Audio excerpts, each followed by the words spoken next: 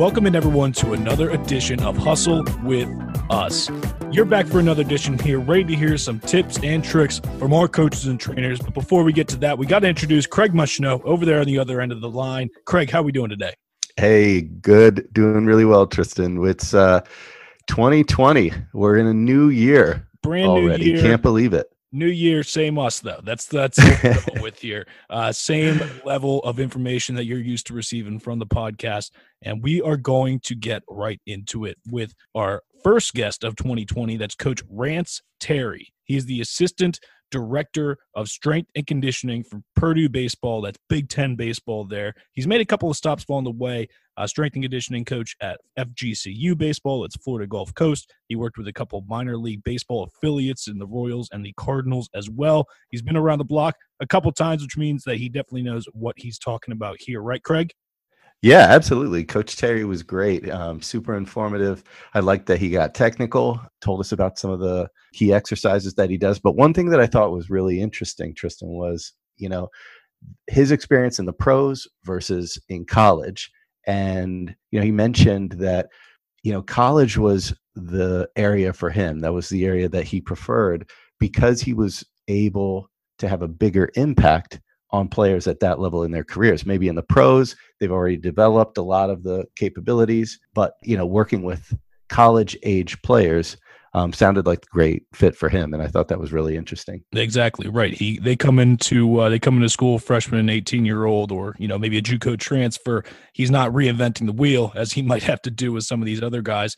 He is keeping rolling that wheel down the hill, which he gets into a little bit, obviously. He also touches on a little bit of what that freshman, 18-year-old, that ideal player that he'd like to see train. He really wants to see athletes walk into his weight room because they are the most susceptible to, he talks about this, developing the backside. He says the glutes and the hammies and everything in that back end there. It's usually undeveloped when they get to his level. So if you're an athlete and you already have your proper movements down, proper exercises down, proper trainings down, it's going to be a lot easier for him to really take the wheel and make you into the best player that you can possibly be. We'll let him talk about that right here. Before we do, you know the drill. Make sure you're scrolling down, giving us those 5-star ratings, making sure that we are at the top of your podcast charts, and make sure that you go ahead and follow us there on all the social media outlets, Facebook, Instagram, Twitter, at Hustle with Us. So here, without further ado, let's get right into it. Coach Rance Terry. Before we get to our interview, a quick word about the Hustle Sports Training app. If you're an athlete trying to improve your skills or a youth sports coach trying to develop your players with an effective training program, look no further than the Hustle app. Hustle is the simplest way to learn new sports skills. We partner with coaches and trainers at all levels to produce instructional videos and training plans that will help you to improve your fundamentals and master advanced techniques. Whether you're building out your practice plans or looking to improve your form, techniques, or fitness, Hustle has a training plan for you. Download our app in iTunes or the Google Play App Store by searching Hustle Training or visit our website at hustletraining.com. Get a leg up on your competition with Hustle. All right, here we go.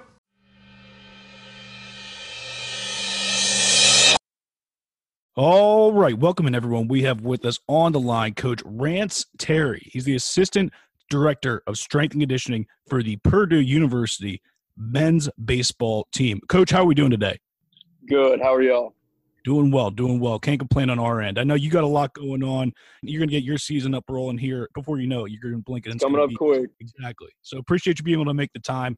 As always, we want to talk to you a little bit about your role with Purdue men's baseball, help our athletes out a little bit. But before we get there, we definitely want to hear your story. I know you played a little college ball yourself.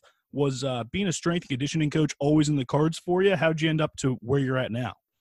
It's funny. Where I played at, it was a D2, and we didn't actually have a strength coach. We just kind of had a weight room and did our own thing. And we always had a lot of guys hurt. And so I was always just in there trying to learn and get better. And it just kind of worked out for me that when I got done playing, I got a chance at Texas Tech to start interning. And it went from there. It just turned into, something I was really good at, and I wanted to stay in baseball. So it just kind of worked out. Very nice. So then you made a couple stops beforehand as well. You got to Texas Tech. I know I read up a little bit that you worked for some of the minor league affiliates. How did you end up in that position? And I also wanted a follow-up right after that as well. So I actually got really lucky. Yeah, I couldn't get a job after I graduated, so I went and got my master's down at Tarleton State and worked with their baseball program. The St. Louis Cardinals ended up hiring me, and I spent a year with them, and then I spent a year with Kansas City Royals. And I love pro baseball, but I always wanted to be in college. You just have a better opportunity to develop players in college. You have 4 years with them instead of a year, so it's just easier. And so I left the Royals. I ended up getting an opportunity at Florida Gulf Coast University, and I spent 3 years with them, and that took me to kind of where I am now. Got it. So following up on that a little bit, you made that transition. You mentioned you do like to work with these guys for a few years before sending them on their way. Whereas, in the minors, you never know when they're going to get called up or what the case is. Is there a specific difference that you see in your approach to training these guys? These college players need to work on this more. I was focusing more on this in the minors. Anything like that you picked up on? Yeah, there's a big difference just as far as backgrounds. Like in college, for the most part, we're getting these guys out of high school from America, and they have a training background or they don't. But in the minor leagues, you get guys from all over the world, and some of them have backgrounds, some of them don't. But some of these guys from the Dominican or wherever, they've never even been in a weight room. So it's kind of difficult to develop them when you have to, teach them, what a weight room is. And so it's both sides of it. You got to also deal with the Spanish and English barrier. When I get guys as a freshman here at Purdue, we go straight into it in the summer, and by the time school starts 2 months later, they're, fully developed as far as knowing how to run a program themselves. Got it. I get it. Hey, I want to go back to something that you mentioned before, kind of early in your career. You were happy to be able to kind of maintain strength and conditioning path for baseball only, or really to focus on baseball. Were there other areas or other sports that you touched on? I know baseball is your expertise, but were there other sports? And can you tell us, why you decided to focus on baseball? No matter what, in strength and conditioning coming up with the internships and the GA positions, you're going to work with other sports. That's just how it goes. I mean, as a GA, I was with football and every other sport. I spent some time at TCU with their football program. And so I've worked with all sports, but it's different with baseball because you're with them so much. Other teams, basketball, you might travel for a day, football, travel for the weekend, but baseball, we could be on the road 3 weeks at a time. I mean, we had a tornado destroy our stadium at Louisiana Tech last season. We spent over a month on the road, and in the hotels and stuff, you get to know these guys really well, and it helps you develop a better relationship with them to train them better, honestly. Like I can see a guy walk in the weight room and understand how he's feeling without ever using any technology to figure it out. So, speaking about your expertise, going into that a little bit further, I know you've got a number of certifications, the NSCA, CSCCA, other certifications. Can you tell me a little bit about those certifications and the process and really what that means to you? Yeah, of course. First one I actually got was USAW, it's USA Weightlifting Certification, and that one's just kind of like a weekend seminar. The CSCS is kind of the baseline. That's what everyone gets first. You take a test written online, 2.5 hours or so, and you're certified. The biggest difference with the CSCCA is it's the Collegiate Strength and Conditioning Coach certification. You actually have to sit in front of a board of 3 master strength coaches and present a program you've designed for them. And they have to approve whether or not you're competent to sit and pass the exam. And then you also have a written portion as well, but that's just a little more in depth. You can't actually sit for it unless you're a graduate and you've done an 8-month internship with a master strength coach. So people who certify through that are actually competent to do their jobs. Yeah, no, when you talk about shadowing somebody for 8 months, it's definitely spending a lot of time into it. Well, obviously, we know that you have what it takes to train these guys the right way, making sure they're not overexerting themselves in any fashion. When you get these guys, especially these freshmen coming into Purdue or FGCU, wherever you're working, is there something common that you see from a freshman baseball varsity player that's coming onto your squad that you think that they need to work on the most, whether it's in the swing, whether it's in the weight room, anything like that? Yeah, I think the biggest problem we have just in our daily meetings of the staff is like everyone we recruit, they play year round. We'll go recruit these kids and they'll be down in Florida playing a weekend series, and they'll fly back to wherever they're from and they'll play, a couple more games. They're playing every day. And so when they get to us, they're either hurt or, they're so fatigued that we got to let them recover before we can do anything with them. But the biggest thing for me is baseball is a lower body sport, and we try and instill that in these kids all the time. I tell them almost daily, get on your knees and take BP, it's not going to go very far. If you take your legs out of the equation, you're not going to be able to create enough power to do what you need to do. And these guys come in and they want to bench heavy and they want to, shoulder press heavy, but the legs is where the power is created. And baseball's a powerful sport. In season, we don't do anything slowly. Everything in the weight room is fast rotational movements because I don't want to train these guys to be slow in season. Yeah. So you talked about some of those exercises that the players want to do. They want to go heavy at times. How do you incorporate weights versus calisthenics or kind of body weight exercises? When you think of what's best for baseball players, especially baseball players early in their career, how do you figure out that mix? Well, I think first I'll get into the fact that, the long distance cardio is finally working its way out of baseball. It used to be, and I was at a school just a couple of years ago where, we had a coach that wanted to run poles, run miles. We'd run our pitchers 3 or 4 miles just because he believed in, that was still the old way of doing things. We don't ever run any of our players long distance. It's all short, quick sprint bursts. And if we need to get some conditioning out of them, we'll do that repetitively. But, we'll never have guys sprint more than at the most 100 yards because it doesn't train what we want it to train for baseball. I also ask kids, what's the farthest you're ever going to run on a baseball field? And I'll get various answers, home to second, 40, 50 yards, but we're not going to train them to be cross-country runners because that's not the sport. So then we get in the weight room, and like I said, it's lower body dominant. Our main lifts are front squat, reverse lunge, hex dead, and for position, we have a neutral grip bench. But every day is essentially a lower body day. It's total body, but there's always a lower body emphasis to the program. And the more power we put on these guys' lower half, the stronger they're going to be able to be on the field. Got it. And so, you're talking about the weight program and players early in their career. What's kind of that right age that players out there should begin considering this?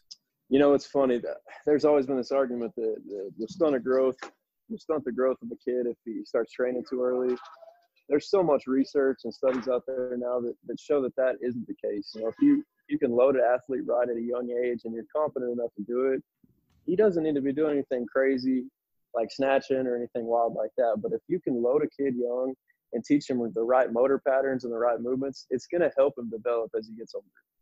Because the older he gets, I get them at the prime age for them to grow, and they're going right through puberty and it's perfect time. But these younger kids, I get a bunch of them and they don't even know how to move. One of the biggest things for us is being able to hip hinge, and I have a lot of kids that don't even know how to do that. And at 18 years old, that should have been instilled in me a long time ago. Right. Plays right into the next question here, that hip hinge that you said. Can you tell us about some of your favorite exercises that you get them to really improve that movement, and explain to us, for the audience out there, what you mean by the hip hinge? Yeah. So a hip hinge would just essentially be, if you stand a foot or two away from the wall, just pushing your butt back into the wall and dropping your chest. It's as simple as it gets. A Romanian deadlift is one thing we do, but we do a lot of hip thrusts. We also do a lot of single leg RDLs for balance, but surprisingly, you get a lot of glute activation out of a reverse lunge. If you ever do it, you're going to get really sore on your backside.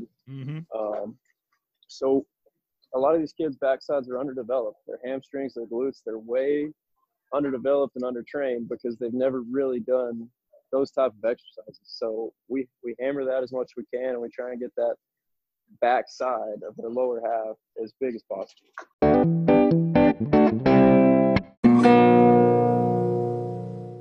And kind of going back to an earlier question, when you are working the glutes, the backside like that, would you recommend body weight exercises or some types of calisthenics over the actual weight training, the machine, the leg extension machine, whatever we're working with in the weight room? Yeah, so that's a great question, because when it doesn't matter if we have a kid come in from a JUCO or a freshman at 18, we start them off on a developmental program, and it's body weight stuff and empty barbell stuff, teaching them motor patterns and teaching them movements. And once they get confident in that, doing those same movements every day, squat, hip hinge, lunge, once they get confident, then we start loading it. But we're never going to bring a kid in and squat him on day one with 300 pounds or anything, because we're just going to create bad patterns and not be able to develop the kid right. It's going to come back to bite you down the road. So we make sure they have great competency with their movements before we ever load them. Sure. So with those developmental programs that you put into place, any tools, whether it's the exercise bands or anything else along those lines, that you really like to get incorporated in there for them to, like you said, build up the backside? For us, what we'll do with bands specifically is we'll barbell hip thrust in season with the barbell because we can put a ton of weight on it and load them in the off season. Once we get into the season, we'll band them. We'll get some fake green bands and we'll do band hip thrust. And it takes the stress off their hips, but we're still able to get the load off of it. And the same thing within season as far as squats or anything like that, we'll band our bars. So we take the weight off, but we still have the band tension. And that band forces them to create power because if you're not moving the bands fast on the barbell, it's going to slow you down. So it reminds them every rep to speed up and be faster.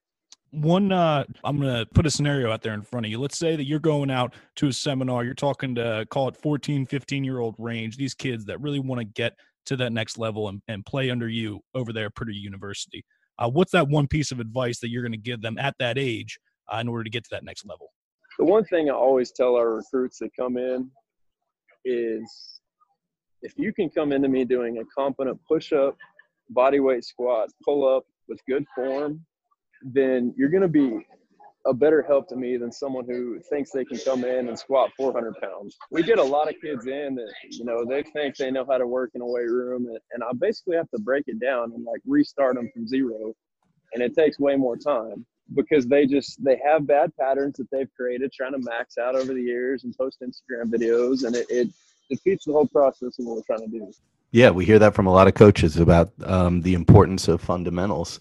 And so it sounds like that's what you're really focused on. Would you say that, we've talked to a lot of different trainers, a lot of different strength coaches here on the podcast. Would you say that the fundamentals is something that makes you different from other strength trainers?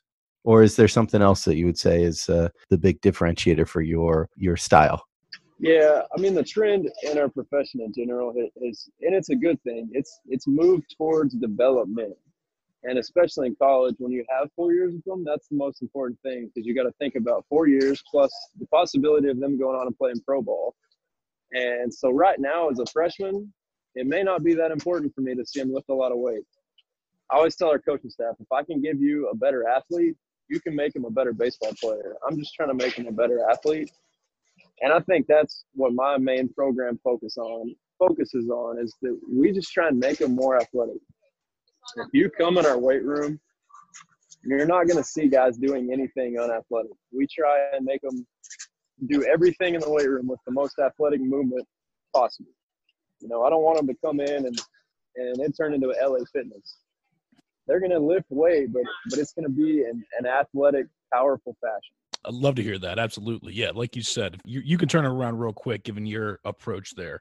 Well, Coach, again, appreciate the time today. I want to obviously here at Hustle, we're big with tech in sports, especially with sports training, making yourself better by any means necessary. Do you utilize any technology in your training today? And where do you see the future of tech and sports training going?